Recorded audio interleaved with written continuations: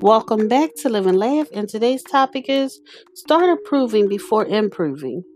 You can't progress, better yourself, or become your best self without self love or self acceptance. They are the cornerstones of all self improvement. You have got to approve of yourself before any attempt to try to improve or improve your circumstances. Until you do, things won't change. Start now by loving yourself a little more each day. You've practiced your unworthiness. Now it's time to practice acclaiming, affirming, and confirming your inherited worthiness. It doesn't matter what happened before or what was.